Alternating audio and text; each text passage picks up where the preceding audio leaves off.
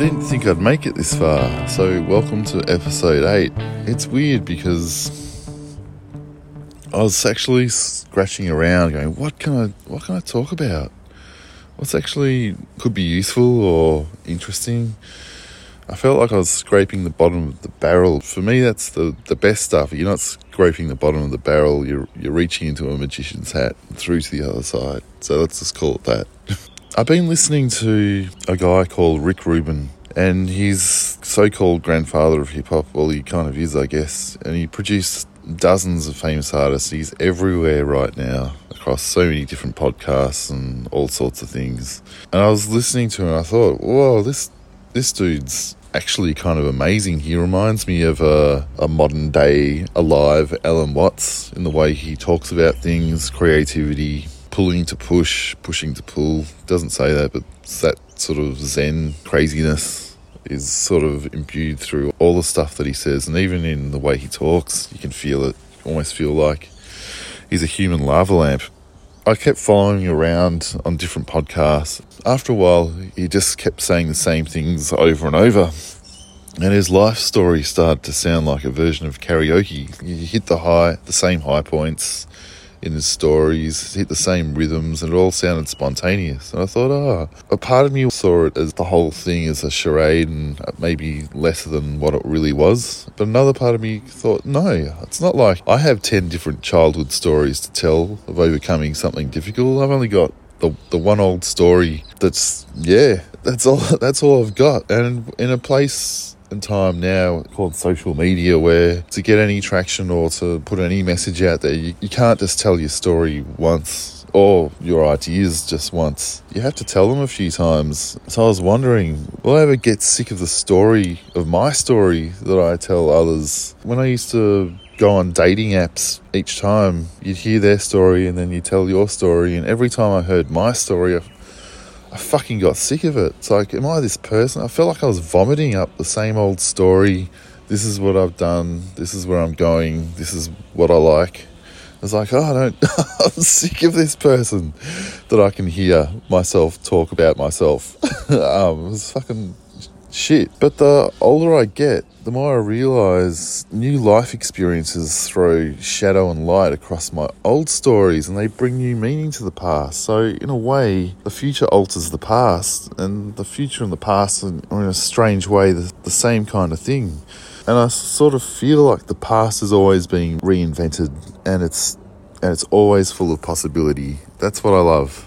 And I thought another way to look at this is that the bathroom mirror seems to always tell you that you have the same old story because you always seem to look the same. But the aging process is so slow and insidious, it kind of hides from you the fact that you've changed so much in a window of, say, 5 years. So it's a lie that you have the same old story. I'm recording this as I turned 47 today. If I go by life expectancy, I'm definitely on the run. I don't want to say the run home. It sounds self-indulgent when youngish people say how old they are. So I don't want to fall into that trap. I'm not that fucking old. But I am, but I'm not. So shut up, Darby.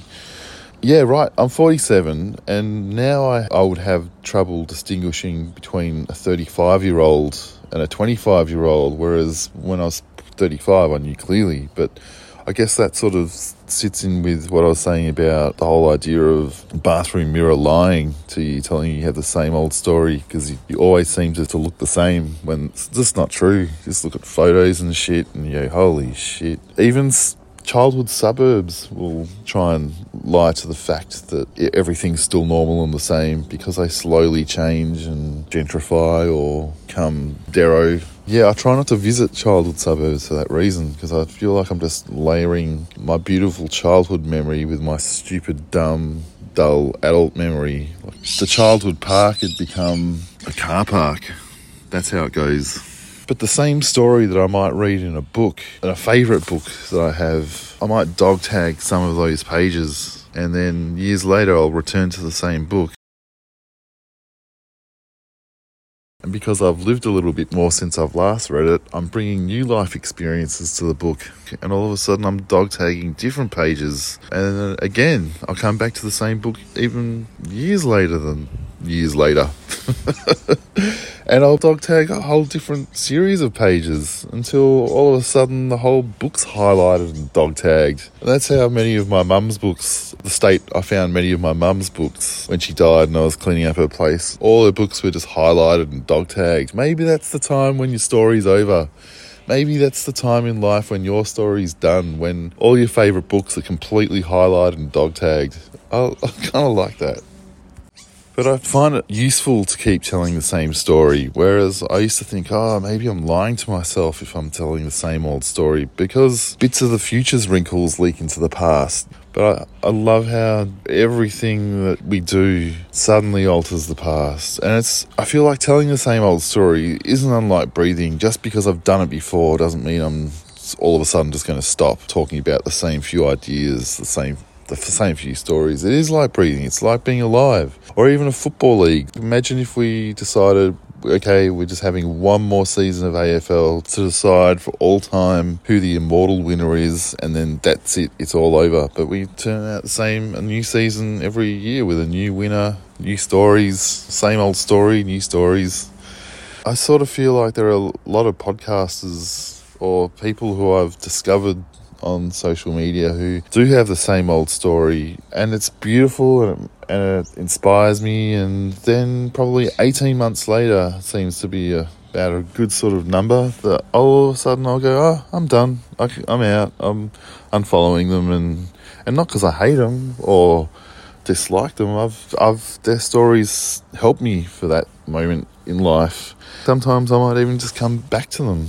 I've done that with a few people. I found Bukowski, the poet, constantly talked about the same few ideas. He was such a prolific writer. I keep coming back to him because I know a bit about what he's done just through reading pretty much everything a few times. But Bukowski talked about the same few ideas until he absolutely perfected the shit out of some of his 3 or 4 paradigms. There's one poem he's written various forms about beating life in death, and eventually he perfected that poem in one he wrote in the last couple of years of his life called The Laughing Heart, which I'd recommend checking out. I feel like he'd had a few attempts at that poem over a couple of decades before. For me, he finally got there, and that's the poem that Tom Waits reads on YouTube. If you look it up, it's called The Laughing Heart by Charles Bukowski, and read by Tom Waits, and I love his reaction at the end. Then there's a local Aussie author, Helen Garner, who's super famous, and she said in her autobiography that I was reading, or journals, that she finally understood that it was okay to keep repeating herself and keep writing about the same stuff and to hone it. She felt like,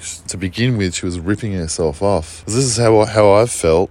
I sort of feel like I've just keep banging on about the same 3 or 4 ideas, and I tried to work out what are those ideas I keep banging on about. And for me, I can't stop crapping on about the magic of childhood, individual voice, being forced into a world where I don't fit in, and trying to find beauty in the world. And I guess they're the 3 or 4 things that I sort of circle around on over and over again.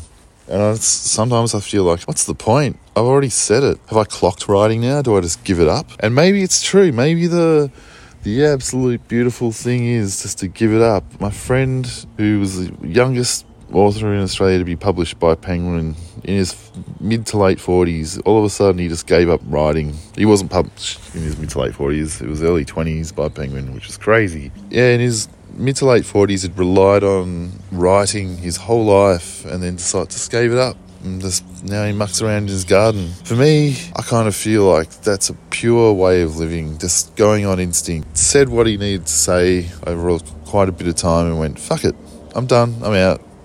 And maybe it'll come back to him.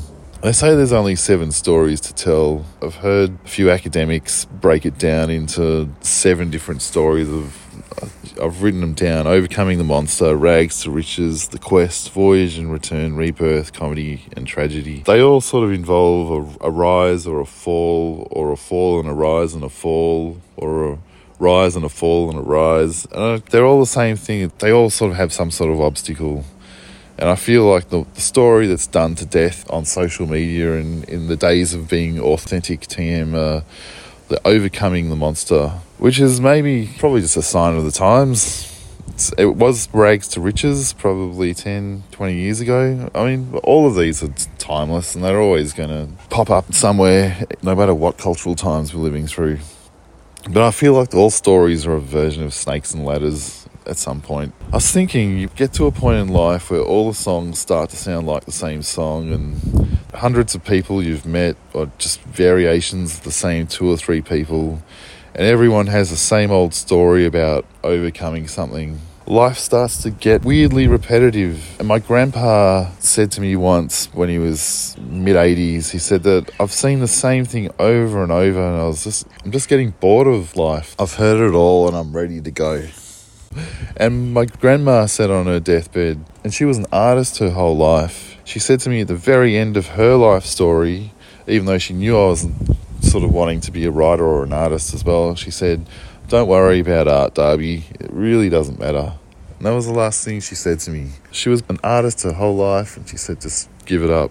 I kind of love that. So I guess I need to find my favourite books, highlight and dog tag the shit out of them, and then clock life.